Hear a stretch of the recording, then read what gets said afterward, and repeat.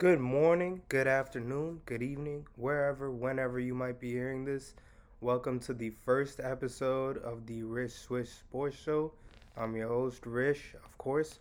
If you did not know, we have a lot to get on our plate today, so let's get right into it. Initially, I thought I would make an introductory episode just to kind of introduce myself and tell you guys what I want to do, but the news has been piling on one after another, and first I thought this was going to be a football based episode based on the whole Deshaun Watson saga, and that's actually going to be the next thing I get to, along with reviewing Wild Card Weekend and the National Championship. But for today, I really just want to discuss everything that's gone down recently with basketball. Obviously, that's headlined by the James Harden trade, how that's going to affect Brooklyn, Houston, Cleveland, and Indiana. And I want to get to Jaylen Brown. He's been absolutely exceptional. Of course, he is in quarantine right now, but the things he was doing before he went into quarantine, he was looking like a top 10 NBA player right there. Nikola Jokic, even though the Nuggets aren't doing great, Nikola Jokic has shown to be probably the greatest passing big man of all time. I'm going to get deeper into that. And then I want to get to talking about LaMelo Ball, Pat Williams, Tyrese Halliburton, and some of the other rookies who've, gotten off to, unique starts per se. I think a lot of people aren't giving this rookie class enough credit just because, we don't have the luxury of guys like John Morant and Zion Williamson being 20-point scorers basically upon entering the league. So let's get right into the James Harden trade. Wow. I don't think anyone saw this coming this fast. Really looked like things were kind of heading into a split on both ends. Brooklyn's been embarked in this whole Kyrie Irving dilemma right now, with reports that they are unhappy with Kyrie Irving and Kyrie Irving's unhappy with them. And I think with that, I think it really sped up the decision to get James Harden because I think for right now, they're not even sure exactly when Kyrie Irving comes back. And on Houston's side, we all just saw the recent James Harden interview, which is now his last interview in Houston. He basically just said everything's unfixable. He just wants to go. And I think he's done everything for Houston, so I don't think Houston fans should be bitter. Like, yes, he didn't bring them a ring, but at the same time, where would Houston be without James Harden? James Harden has carried that franchise from, really just the days of Tracy McGrady and Yao Ming, and it's been a fluent transition from that into James Harden. Of course, starting with that beautiful trade orchestrated to get James Harden and only giving up Jeremy Lamb, Kevin Martin, and two other draft picks that became Royce White and I think one other player I can't name off the top of my head, but if I can't name him, that probably means he's not in the NBA anymore. So before I even get into, you know, how important this James Harden trade is, I want to just talk about the Brooklyn Nets as a franchise. I think not enough credit is being given to the Nets for really turning around one of the worst situations in the NBA about 4 or 5 years ago. They really just did not have a future that was worth looking forward to, and especially since Billy King really ruined that franchise with the whole Paul Pierce and Kevin Garnett trade. And I've seen some people compare this Harden trade to that James Harden, Paul Pierce and Kevin Garnett trade, and I just wanted to be clear. There is no way that you can even remotely compare these two trades. Um, James Harden is without a doubt a top five, top seven at worst player in the league. He's a dynamic scorer, one of the best pure scorers of the last decade, and one of the best pure scorers of all time. You know, I think he gets a lot of criticism for flopping per se, and getting to the free throw line a ton. That's just his craftiness, man. And on top of that, he's literally invented moves to score. That gather step, step back, or double step back, whatever you want to call it. I see so many players using that now, and so many players kind of taking advantage of the loophole in the gather step rule in order to create new ways to score for them. And I think we have to give a lot of credit to James Harden. Um, the pace of the play obviously inflates James Harden when you compare him to scorers of the past like Tracy McGrady, Allen Iverson, Kobe Bryant. But I mean, at the end of the day, this guy still averaged like 36 points while also being an exceptional playmaker. So comparing that to a clearly aged Paul Pierce and Kevin Garnett that were on the downswing of their careers is just so irrational, and it's just like it's just unfair criticism. And whether this trade works out or not, I think that the Nets are right to take this chance because at the end of the day, if you get a ring, nothing else matters. Like absolutely nothing. And while I don't believe they will get a ring this season, I think the return of Spencer Dinwiddie next season and whatever pieces they might add makes a very convincing argument for them to possibly be the favorite to win next year. But anyway, back to the topic. So Sean Marks, the Brooklyn GM, he's really just done a great job. This all started with the trade to acquire D'Angelo Russell for the 27th pick, which became Kyle Kuzma and Timothy Mozgov's awful contract. And that was big because, for one, D'Angelo Russell obviously exploded in Brooklyn. Um, they were able to draft Jared Allen after that. They also drafted Karis LeVert with a pick they acquired from Indiana and had other interesting pieces such as, well, the Karis LeVert pick was acquired through giving up Bojan Bogdanovic, and those pieces obviously became integral. They found Spencer Dinwiddie basically out of nowhere. This guy was cut in Detroit and Chicago and really didn't exactly have a role in the NBA. But, I mean, he's turned into a dynamic playmaker. He gives you all-star production basically as a sixth man, even though he should be a starter and could be like a potential all-star in the East because, I mean, the guard depth in the West is too crazy for him to be an all-star, but 20.7 assists on a playoff team and probably even more if he were to command his own team. I mean, that's all-star numbers right there. So these picks all change pretty much the culture and the dynamic of the team. I mean, they would not be able to acquire Kyrie Irving or Kevin Durant if they didn't make these moves. And that's not just because, these are good young talents and, D'Angelo Russell was, of course, involved in the sign and trade with Kevin Durant. It's the fact that they completely changed the culture around. D'Angelo Russell and that Nets crew made the playoffs as an 8 seed, nonetheless, and they didn't really accomplish anything. But that's big. And I know Knicks fans will hate to hear this, but this easily could have been them.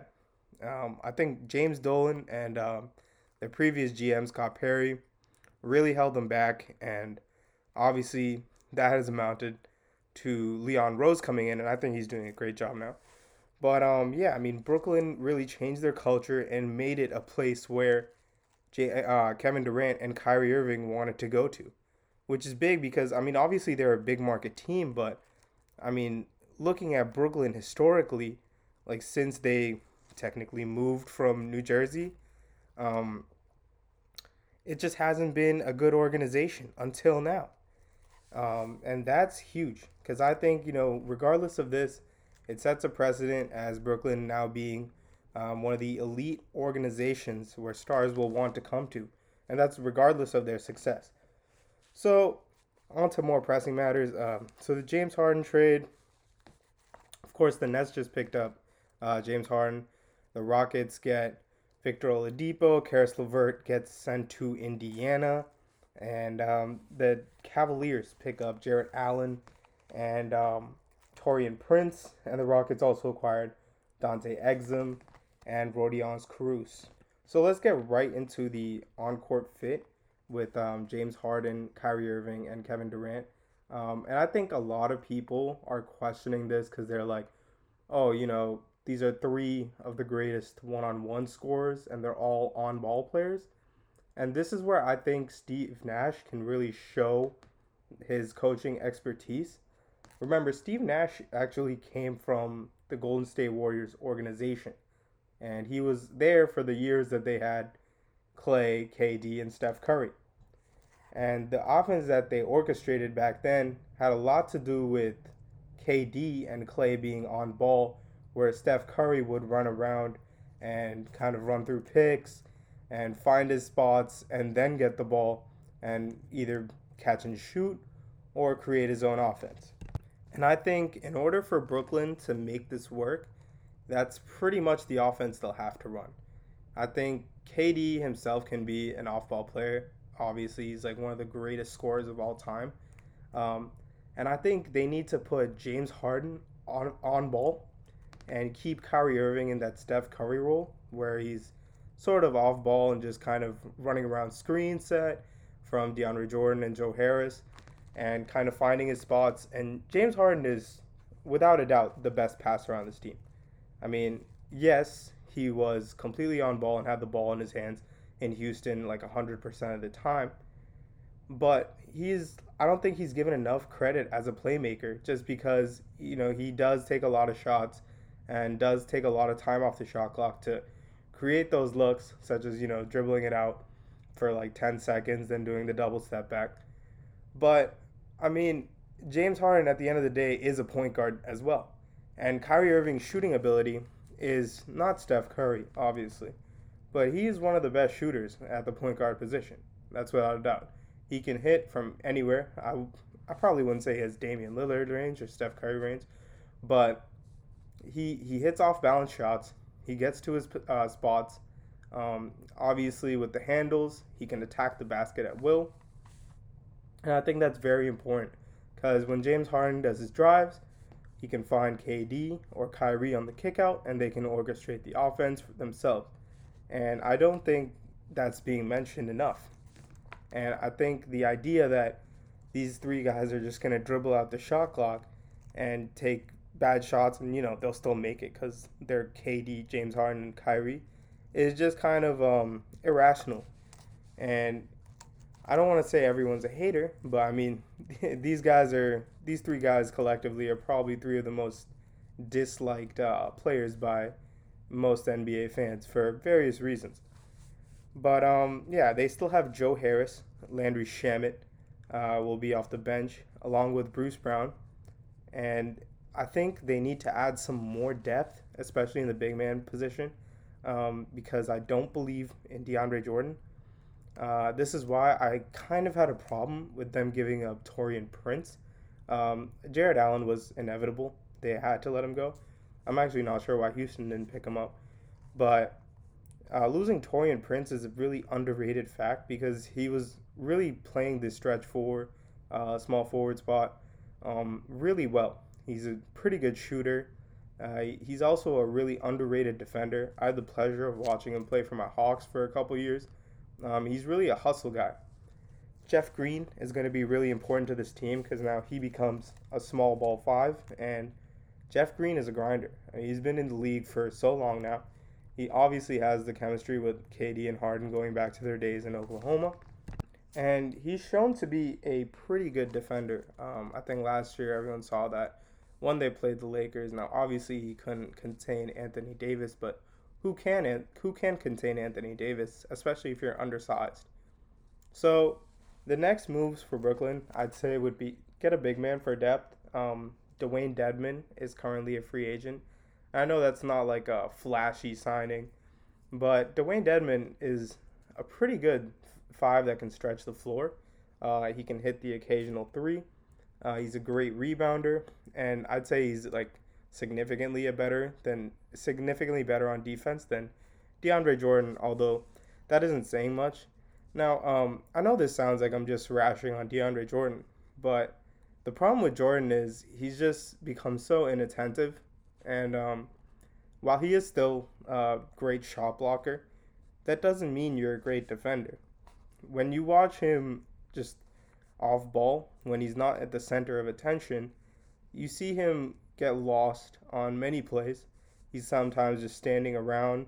I was watching the Hawks Nets game, the one that was a 145 to 141 game, And there was multiple times where Cam Reddish was able to cut from the corner down the baseline to get an easy layup, or DeAndre Hunter was able to cut from the 3 point line all the way to the rim. And DeAndre Jordan was not even facing them. And if you're an inside big that's supposedly a rim protector, I mean, this just can't happen. And especially when you have teams that have guys like Bam Adebayo, Giannis Antetokounmpo, Joel Embiid, and even if they make it that far, Anthony Davis. You just can't lose track of these kind of players inside. So pick up Dwayne Dedman, potentially also get Rondé Hollis Jefferson, another free agent who's I actually don't know why he's not in the NBA right now. I don't know why Minnesota released him, considering the structural makeup of that team. And he's a very big hustle player, a little bit undersized, but he's a great rebounder. He's been a positive defender in every advanced metric over the last couple years. And yeah, we need more defense on this team for sure. I think shooting with Joe Harris, I mean that's really just not a problem. And you have Kyrie, Harden, and Durant. Shooting is not the issue on this team, and I don't think offense will be an issue on this team either. And whether they pick up defenders or not, this is still going to be one of the most exciting teams in the league, and they'll still have considerable amount of success because at the end of the day, I mean, defense wins you championships. But if you're scoring 160 points a game or dropping like 150, obviously that's kind of exaggerating it. But I mean, when you're doing that, it just makes defense a little bit more insignificant. And you have three guys that are the best isolation scorers. You can lock down Kyrie, and then what do you do with Harden and Durant? Harden's gonna have bad shooting nights. I think that's pretty much a given. But at the same time, Harden's going to get to the line about 15 times. So is that even really locking him down? And he's still going to create for KD. And I just don't think there's a single player in the league that can actually lock down KD. The length and his just the release of his shot is so high that it's basically unblockable. Of course, there's instances where it gets blocked and stuff like that. But I mean, there's only a couple players that I'd even be confident in covering Kevin Durant to hold him to maybe 20, 25 points instead of 30. And that would be a guy like Ben Simmons or Giannis himself. So, on to Houston Rockets return. They picked up Victor Oladipo, a slew of picks, 4 first-round picks, including 4 pick swaps. And for those of you that may not understand what pick swaps are, they didn't get 8 first-round picks. That would be impossible with the Stippian rule where you can't trade first-round picks in consecutive years.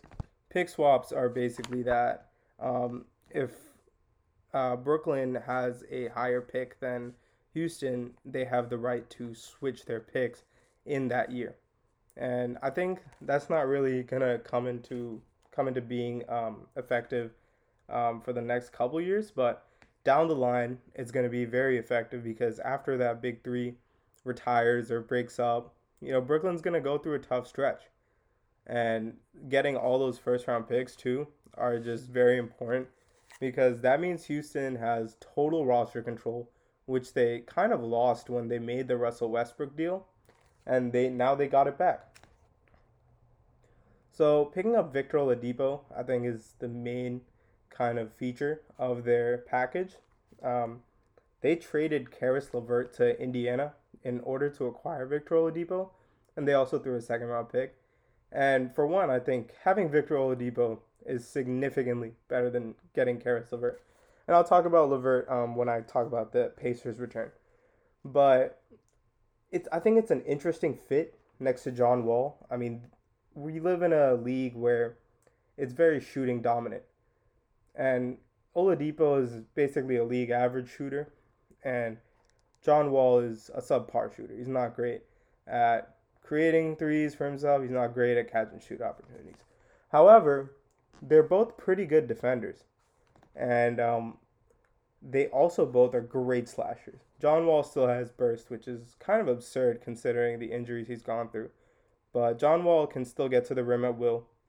And Victor Oladipo has looked really good in bouncing back from last year, where it looked like we'd never see that all-star form Oladipo again. And while he isn't at that all NBA level he was at a couple years ago, he still looks really, really good.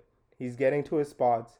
The burst is back, and the athleticism has always been there. I thought that would maybe go away forever, but for now, it looks like he's looking really good. So they still have Eric Gordon on the roster too, which I think is going to be really key because I don't think you can play John Wall and Oladipo on the court all the time. I think they have to take turns between Wall and Oladipo being the primary creator on the court and having Eric Gordon be that shooting 2 or 3 depending on the lineups they make. Daniel House is a very good shooter. He's a very good defender too. And of course, the biggest piece that I think benefits from this all is Christian Wood. Now, Christian Wood obviously would benefit with Harden more, hypothetically, but Harden was not locked in at all. He really wanted to get out of Houston, and so he was really not helping on the court at all. So Christian Wood, on the other hand, has been a pleasant surprise. I mean, if you followed him from the days that he got cut from the Sixers to having those mini outbursts with the Pelicans when Anthony Davis was injured / holding out, you saw the potential was there. And then in Detroit last year, when Blake Griffin went down, Christian Wood exploded. Blake Griffin went down, but also Andre Drummond's trade really helped elevate Christian Wood. You saw all the different talents as a shooter from any range, mid-range, close, and three-pointer. And he's also a great rebounder. He is a lackluster defender, but I think when you have guys like PJ Tucker, it really eliminates that a lot. He runs the floor really well, and he's going to be a great threat in transition now because I think John Wall and Oladipo are going to push the pace heavy. Now, a common discussion recently has been whether the Rockets should have taken the offer of just Simmons, and I think that's inevitably yes. Ben Simmons is definitely better than anything the Houston Rockets got, but the slew of first-round picks, I think gives you more roster control. Whereas, if you're building a roster around Ben Simmons, you without having all that roster control now with the picks, I think it'll be a little bit harder because Houston is still a weird roster. I don't think Ben Simmons' fit on Houston right now is any better than Ben Simmons' fit in Philly. So I understand why the Houston Rockets didn't take Ben Simmons and wanted a little bit more, including Tyrese Maxey. And I'm very happy Philadelphia didn't give up Tyrese Maxey because, for one, I'm exceptionally high on Tyrese Maxey. I think he has a chance to be one of the best players in the draft. I'll probably have a little segment on him in the future. But I think Tyrese Maxey can become a CJ McCollum impact type player where he gives you 24-4 on decent splits. I don't think Maxey ever becomes the three-point shooter McCollum is, but his ability to kind of take those ball handling duties away from Simmons, which allows Simmons to move in transition more and kind of just move around the court, is huge. And one thing, so going back to Houston, I think now we have to consider if they're a playoff team. They have a pretty good roster in the West, but as you know, it's very tough. The Denver Nuggets have come out a little bit slow, and that's primarily due to the loss of Jeremy Grant, which has made their defense basically non-existent so far into the season. The OKC Thunder are out of the playoff picture because obviously getting rid of Chris Paul and going into a full rebuild. The Phoenix Suns are now in the playoff picture because they added Chris Paul and because of Devin Booker and DeAndre Ayton's growth on both ends of the floor. And so I think they can get in as an 8th seed or a 7th seed. I really wouldn't take them any higher. But, regardless, I think this is a good team. It's going to be fun to watch, especially with John Wall and Oladipo.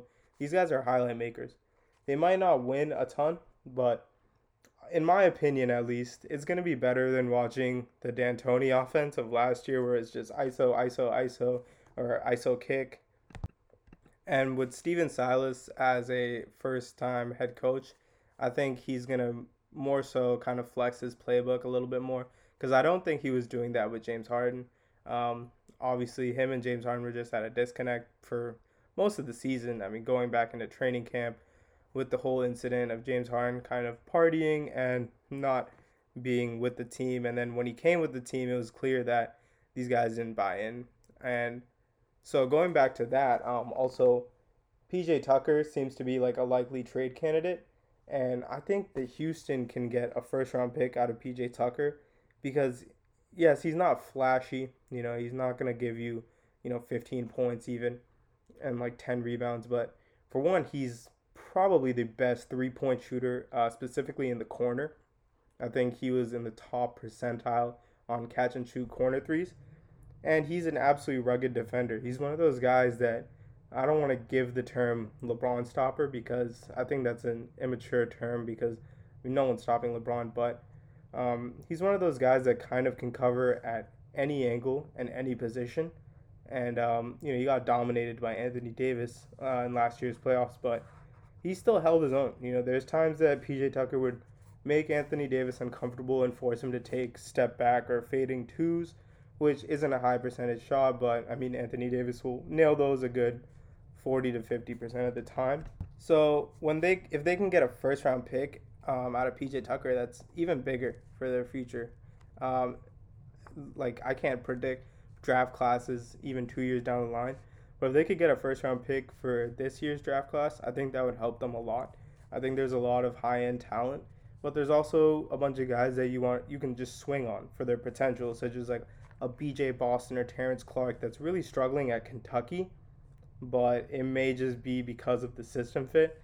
I mean, we've seen the last couple of guys come out of Kentucky really just struggle there in their freshman seasons, such as Tyrese Maxey and Tyler Hero and Keldon Johnson, and then come into the league and turn out to be good pros.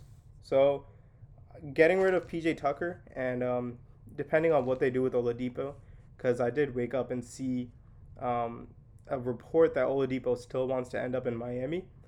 So maybe they, in fact, go after getting Harrow and a pick for Oladipo. And I think that would also be huge because, I mean, I'm not super high on Tyler Hero. I don't think he's a guaranteed future star. But I think he can give you a good 18 to 20 points and like 4 or 5 assists a game on decent efficiency.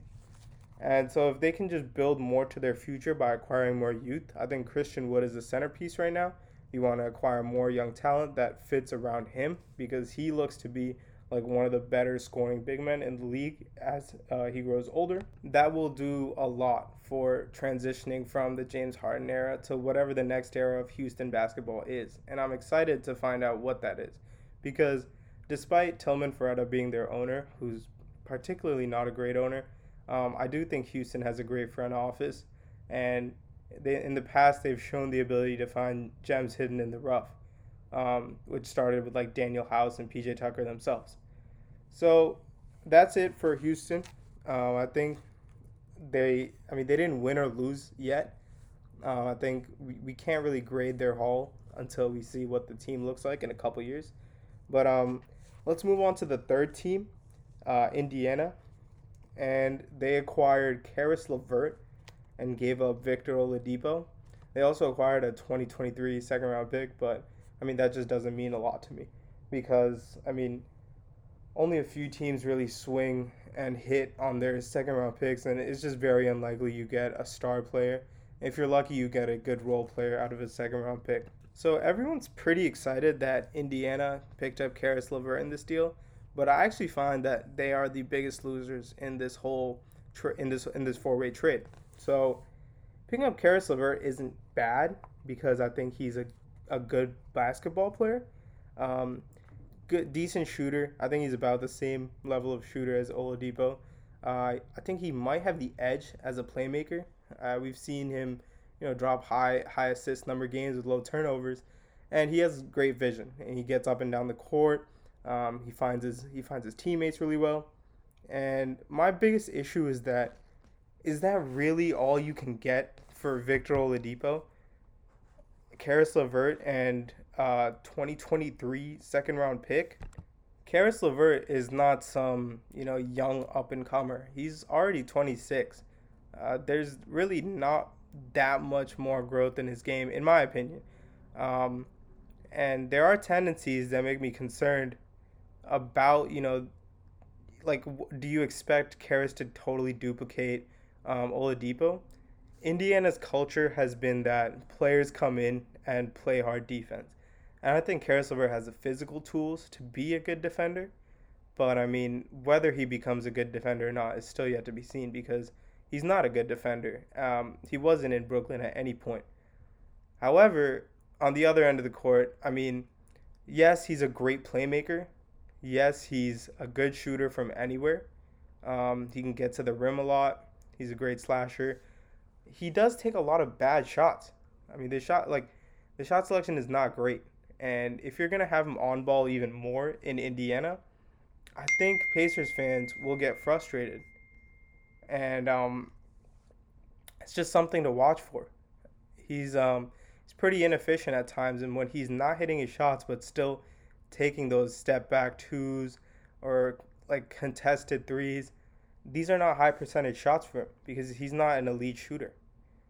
And like he can, I think, ideally become like a 22, 23 point per game scorer in Indiana and give you about four rebounds and 5 assists, something like that. And yeah, that's pretty flashy from a numerical standpoint. But with the context of it, it really won't be that great because I think he's still going to be inefficient. I mean, playing next to Malcolm Brogdon, I think, might help him a little bit because Malcolm Brogdon is a fantastic on ball player. He doesn't take any bad shots. Um, I'd actually like to see him be more aggressive and sometimes take bad shots.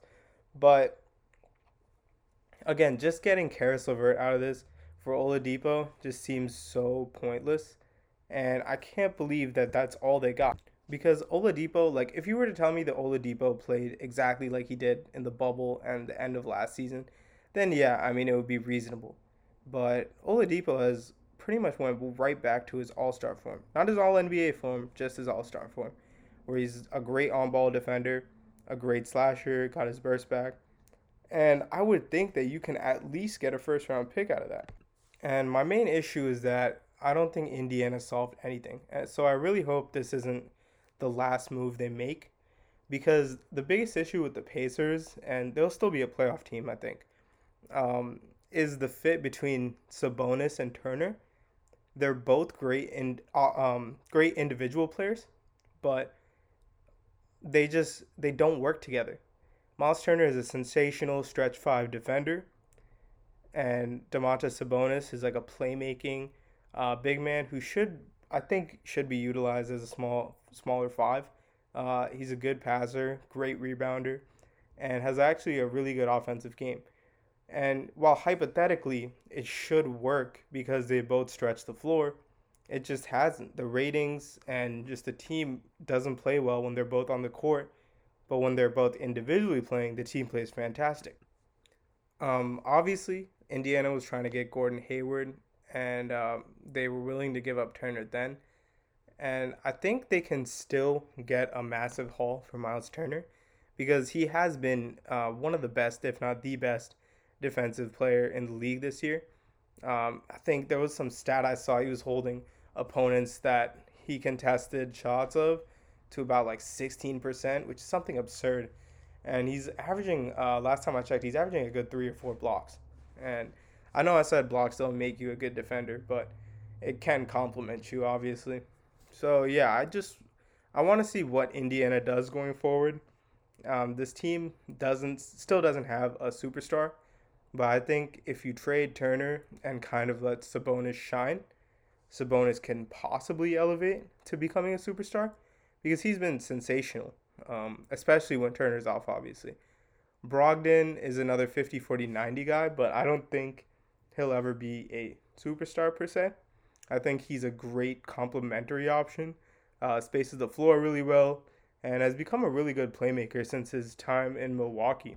So yeah, I really want to see what this team does going forward. I think there's still a lot of moves to be made, and I mean this team will still win games just based off coaching and talent. Whenever TJ Warren comes back, that's going to be a massive help because apparently TJ Warren has become a good shooter now. So while the future is bright, I do think that Indiana kind of, well, for one, they didn't really have to get involved in this trade at all. And I think not getting a first round pick out of Oladipo when he's shown that he's kind of back to, say, about 90% of what he was, is a really bad handling of the situation. So now let's move on to the Cleveland Cavaliers. And I think Kobe Aitman, I think that's how you pronounce it. My apologies if I mispronounced it. I think he's done a great job of rebuilding the Cavs. That really doesn't get enough credit. I think Colin Sexton is probably one of the most underappreciated players in the league, and it's really just because he's undersized and isn't really a playmaker. But at the same time, he's a super efficient scorer. 48% from the field and 43 from three last year, and he's a great slasher, great attacker, good burst, and he's an underrated perimeter defender. I don't think people give him enough credit because he's so small, but he wears his heart on his sleeve. He hustles really hard. He's sort of like an irritant, sort of like how Peyton Pritchard has looked defensively this year. But the biggest thing for the Cavs obviously has been the growth and development of Darius Garland. And Darius Garland was efficiency wise the worst player in the NBA last year. He was terrible defensively, which is still holds true. And he was awful on offense. He couldn't find his teammates. It really looked like for a second there that this guy was basically Colin Sexton without the efficiency on offense and without any defensive skill. But this year, he obviously went down with an injury, but I mean, he really flipped the script. And he only played a couple games, so I mean, it's a very small sample size to go off of. But I mean, the whole season's only been like 10 games. The whole season is a small sample size to go off of. And he's really shown a great playmaking ability that honestly I didn't even see in college. In college, he was a great scorer, but he would often do things himself and not really look for his teammates, even though occasionally he would make the beautiful passes. And I think that rate of playmaking has really gone up this year. He's really doing a great job finding his teammates, such as Larry Nance has become a very good target for him, especially when he's cutting to the rim. Kicking out to Colin Sexton is always a great idea. And having Andre Drummond down low, even though Drummond's not a great player per se, but he still gets his buckets. He's a dominant big man. Dominant's kind of exaggerating it, but he's a sizable big man who can use his strength and physical ability to finish at the rim.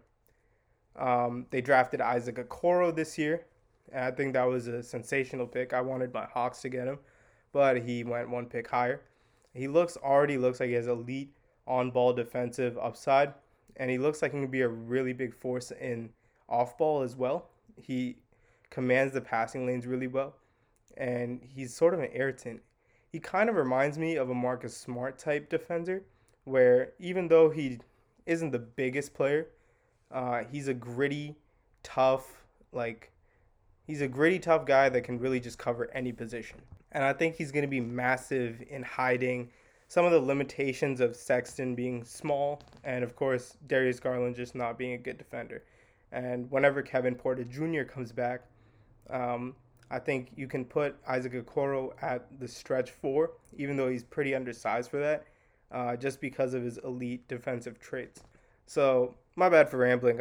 Now to get on to Cleveland's actual haul, they picked up Taurean Prince and also Jarrett Allen. And I think these were sensational pickups. Taurean Prince is more of a veteran, so he might be a buyout candidate come trade deadline and around that time. But Jarrett Allen is a fantastic piece. He's a great defender. I mean, I think that was the biggest issue that everyone's making of the whole Brooklyn deal is you lose your best kind of rim protector. Like DeAndre Jordan can't hold anything to Jarrett Allen. Jarrett Allen fights. He gets to the rim, and he does a great job getting up, contesting shots. He knows how to operate in the pick and roll. And I think he's also going to just be another great target for Darius Garland to get himself better. And I wonder if Cleveland wants a bigger guard to be next to Darius Garland as opposed to Colin Sexton, which could open up obviously trade offers. But I mean, this young core of Cleveland with Kevin Porter Jr. and Dylan Windler, their first round picks last year, is not something to overlook. I don't think they're going to be good for a couple years, but they have a lot of potential. And I'm excited to see what how this team operates in making their next move. They're going to be picking high in this draft. Before Jared Allen, I wanted them to get Evan Mobley, but now I could see them getting Jalen Green maybe if they're picking high enough. Really good slashing wing who could run the court with Darius Garland in case you want to move Colin Sexton to a six man or in case you want to trade Colin Sexton. And I'm a big fan of Colin Sexton. Don't get me wrong. I think he has a lot of untapped potential still. Obviously, that's really in the playmaking department, and if he can ever become more of a just increase his vision, I think that's just going to be huge for him. So I think Cleveland won this deal. They obviously gave up Dante Exum, and I mean, yeah, they gave up Dante Exum. Dante Exum's not a terrible player. He's a pretty good defender. He's turned into a good passer, but I mean, that's really not a lot if you're getting Jarrett Allen and Torian Prince. I believe they also gave up a second round pick, but I mean, again, great haul for Cleveland. They come away as maybe the biggest winners, depending on how James Harden fits out in Brooklyn and depending how the Rockets manage their picks and assets going forward. So now I want to flip the script. I want to talk about Jaylen Brown. Jaylen Brown is currently in quarantine, so he hasn't played for a little bit. But in the time that he has played, Jaylen Brown has just looked absolutely fantastic. Um, I know most NBA fans will say that Jason Tatum is the best player on the Celtics. And yeah, he's the best overall player. But the best player for the Celtics this year has been Jaylen Brown. I think he's the X factor. When Jaylen Brown doesn't play well, the whole team hasn't played well. Of course, Jason has gotten his numbers and stuff like that. My biggest issue with Tatum is that he has stretches in a game where he just goes ghost. Like he won't make his shots. And for this year, he hasn't been a great defender either because he has more of a heightened role on offense. So I can't blame him for that. But Jaylen Brown is hitting mid-range shots at an absolutely absurd rate. He's shooting about 70%, which is not going to continue for the rest of the season because, I mean, that's just improbable. I think the league average is like slightly above 40. But if he can even maintain it at 50%, that's sensational. Like, we haven't seen a mid-range shooter of like this caliber in quite some time as like a guard or a slashing two, whatever you want to call Jaylen Brown. And yeah, I mean his growth has been fantastic. He makes significant strides to his game every single year, which is why I wasn't concerned at all when they gave him that 4 year extension, which was over $100 million. And now that might be one of the biggest steals if you look back on it, because he's playing at an All NBA rate. He's still a sensational defender. And I think the biggest thing, like obviously he's hitting mid-range shots and threes at great rates, but the biggest thing for Jaylen Brown has been his ball handling ability.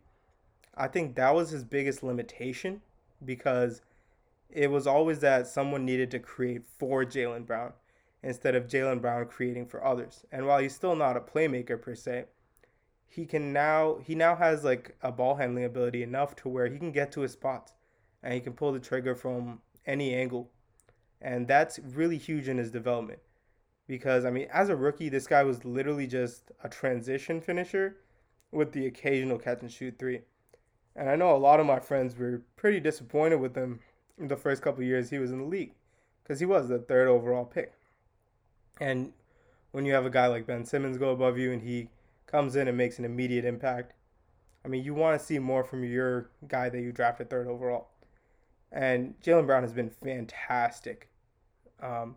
He's still an exceptional defender.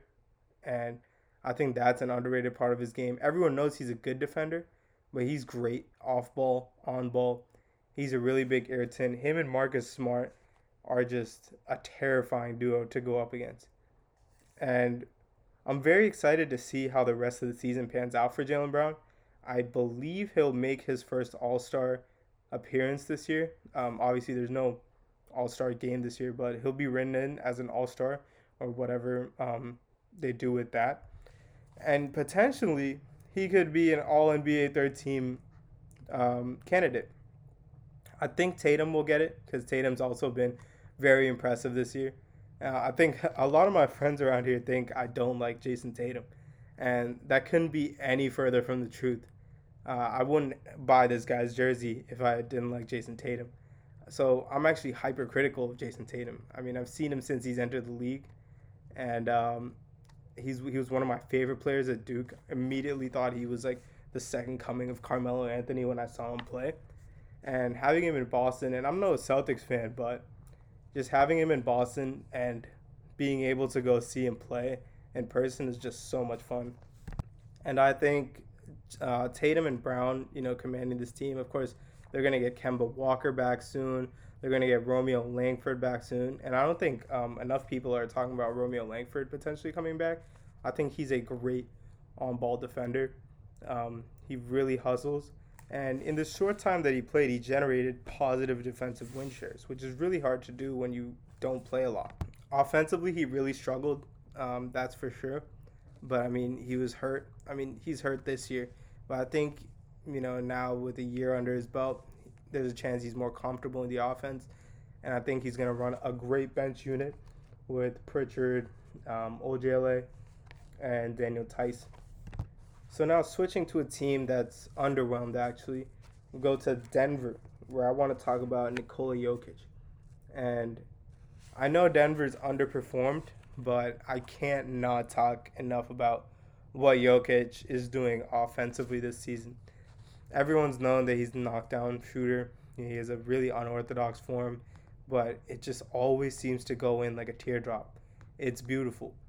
But Nikola Jokic now is undoubtedly the greatest passing big man of all time. And I can say that very comfortably. This guy has just the most absurd vision. Like, yes, he looks for his own buckets. But, I mean, he's basically averaging a triple-double right now. And that doesn't mean a lot to me. But the context of it does. I mean, he's got great teammates around him. Jamal Murray, of course. Michael Porter has been a great offensive option, of course, until he went into quarantine. But, I mean, Nikola Jokic just operates like a fat 7-foot point guard. It's actually absurd. Like, he sees anyone at any angle, anywhere on the court. All those full court lobs that he makes down the court that are just dimes, honestly. He throws better passes than Drew Lock currently. I like Drew Lock, but it is the truth. Nikola Jokic is just an absurd passer. And I just wanted to highlight that. If you haven't watched a Nuggets game and you're just looking for basketball to watch because your team's games might be postponed, looking at you Boston fans, catch a Nuggets game and just watch Jokic just be a real-life quarterback in the NBA. Like, literally just finding people anywhere. And, like, I think my favorite plays of Jokic is where, the guy's just cutting to the basketball. He's in the post. And Jokic is not even looking his direction and just flings it at, 100 miles per hour. And we'll just catch him going right to the rim. And, yeah, I think Jokic plays an excellent brand of basketball. Unfortunately, Denver's really struggled this year. The loss of Jeremy Grant is huge. And I'm going to do a whole segment about Jeremy Grant because I think what Jeremy Grant's doing is absolutely sensational in Detroit. But, yeah. So that's it for Denver. I want to see this team pick up some more defenders and trade away Gary Harris. As Gary Harris has just gone downhill every single year since that 17-point per game season. And it's kind of sad, but it is what it is. You need to make the best out of your time, make the best out of this core that just went to the conference finals. And now they're just immensely struggling on defense. They can't hold the Kings. So now, as we're coming towards the end of the show, I really just want to talk about some of the rookies that have stood out to me. Um, let's start with the most popular guy, LaMelo Ball. I really had questions about LaMelo's offense translating, and while yes, LaMelo has had games where he goes like 1 for 7 or 0 for 10, he's also had games where he goes 9 for 10 or like 8 for 12 or something like that. And he's already racking up rebounds and assists. He should be starting. I mean, I like Devonte Graham, but I think he's better off in a six-man role. And he's really struggled this season in general. But I mean, you don't draft a guy number 2 to sit on the bench. That's really all I got to say. LaMelo Ball is another great passer. I think he's going to be an absolute star in the league after watching him for just a short time. The upside is there. The Hornets just have to make the best use. He would probably be averaging like 3, 4 more assists if he had a big man that could just catch the ball. Bismack Biyombo, for whatever reason, just can't catch a single pass that LaMelo makes to him. So next up, I want to talk about the guy who's easily been the best rookie in the class, and that's Tyrese Halliburton on the Kings. And you can make the argument that Halliburton has just straight up been the Kings' best player this year. He's so fundamentally sound, and I really had questions about his shot translating, especially because of its unorthodox form. And it's like, with that shot, it looks like it's really hard for him to create off the dribble in the NBA. But that just hasn't been the case. I mean, he's not someone that's got some crazy bursts. He's not super athletic, but he's a very crafty playmaker who can get himself open. He's done a great job creating for others. He's very efficient. I don't think he'll finish with the best numbers in the rookie class, but I think it's sort of like Brandon Clark from last year, where he'll be the best overall rookie just from an efficiency standpoint. And if you just watch him play, like he literally looks like a yeared vet, like a 4-year vet in the league, and it's great to watch. And I'd like to see them roll out a lineup with De'Aaron Fox and Halliburton together, because I think Halliburton can play the combo guard position and really do a great job. I think there's a lot of pressure on De'Aaron Fox because Buddy Hield can't create at all, and I think that's going to open up things for both of them. And De'Aaron Fox is very underrated, a very good passer, and his slashing ability and his burst really help create for his teammates. That's why a guy like Harrison Barnes is having a fantastic season. But yeah, I'm very excited for the future of Halliburton. Can't say the same about the Kings because, I mean, the Kings have not been good in my lifetime of watching basketball. Um, it was, I think, like 2003 was the last time they made a playoff appearance. But yeah. So next, I want to talk about Peyton Pritchard. Peyton Pritchard has been, I think, the biggest surprise to a lot of people. But, I mean, Peyton Pritchard is just more proof that not drafting someone because of age is just so pointless, especially if you're not in the lottery and you're a playoff team. Like, you need guys that can come in and make an impact. Why are you swinging on potential rather than immediate impact? Peyton Pritchard won the Bob Cousy Award, and really his biggest concern coming into the league was just the level of players he was playing up against in the Pac-12 when he was at Oregon. It had nothing to do with his game. This is a gritty guy, defends hard, knocks down threes, and has actually shown to be a better playmaker in the NBA than I really thought he'd be. He's just done a great job translating into the NBA. I don't think he'll ever be a star, but he's going to be a super role player. He's going to be a guy that really kills, like Philly. If you guys are listening to this guy is going to be a problem for you guys to deal with. You guys are going to hate this kid. He's going to knock down threes. He'll make clutch plays. He's a gritty defender. He's just absolutely fantastic. I mean, this is a great pick at 27. I can't say the same about their pick at 14, Aaron Nesmith. I thought he'd be a much more impactful player as a three-point shooter. But it hasn't happened. But with Pritch kind of blowing up in Boston, the future is bright. I mean, obviously Kemba's going to be the starter, but Pritch should basically just be the sixth man. I don't really want to see any more Jeff Teague. Yes, Jeff Teague has his hot streaks, but he's just not that great. Like, he dribbles the ball out a lot, and waste shot clock, and he's just not good at keeping his head up. His shooting's too inconsistent. When you have a guy like Peyton Pritchard, why play Jeff Teague? So next, I want to talk about the Philadelphia 76ers rookie Tyrese Maxey. I want to go into more depth about Maxey and do like a film analysis of his 39-point game, which was super efficient against Denver. But I mean, he's been a pleasant surprise. I had Halliburton going higher than 12, so I actually thought the Kings were going to take Tyrese Maxey at 12. And having him fall to 21, I believe it was, is just sensational for Philadelphia. Um, this is a guy that's really going to be a great help to Ben Simmons, and Ben Simmons will help him be great.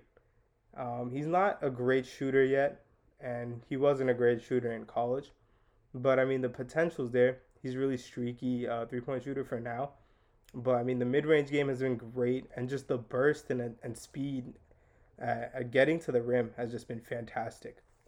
So yeah, Tyrese Maxey, that was a great steal, and yeah. So now on to Anthony Edwards, the number one pick. His rookie season's been very up and down.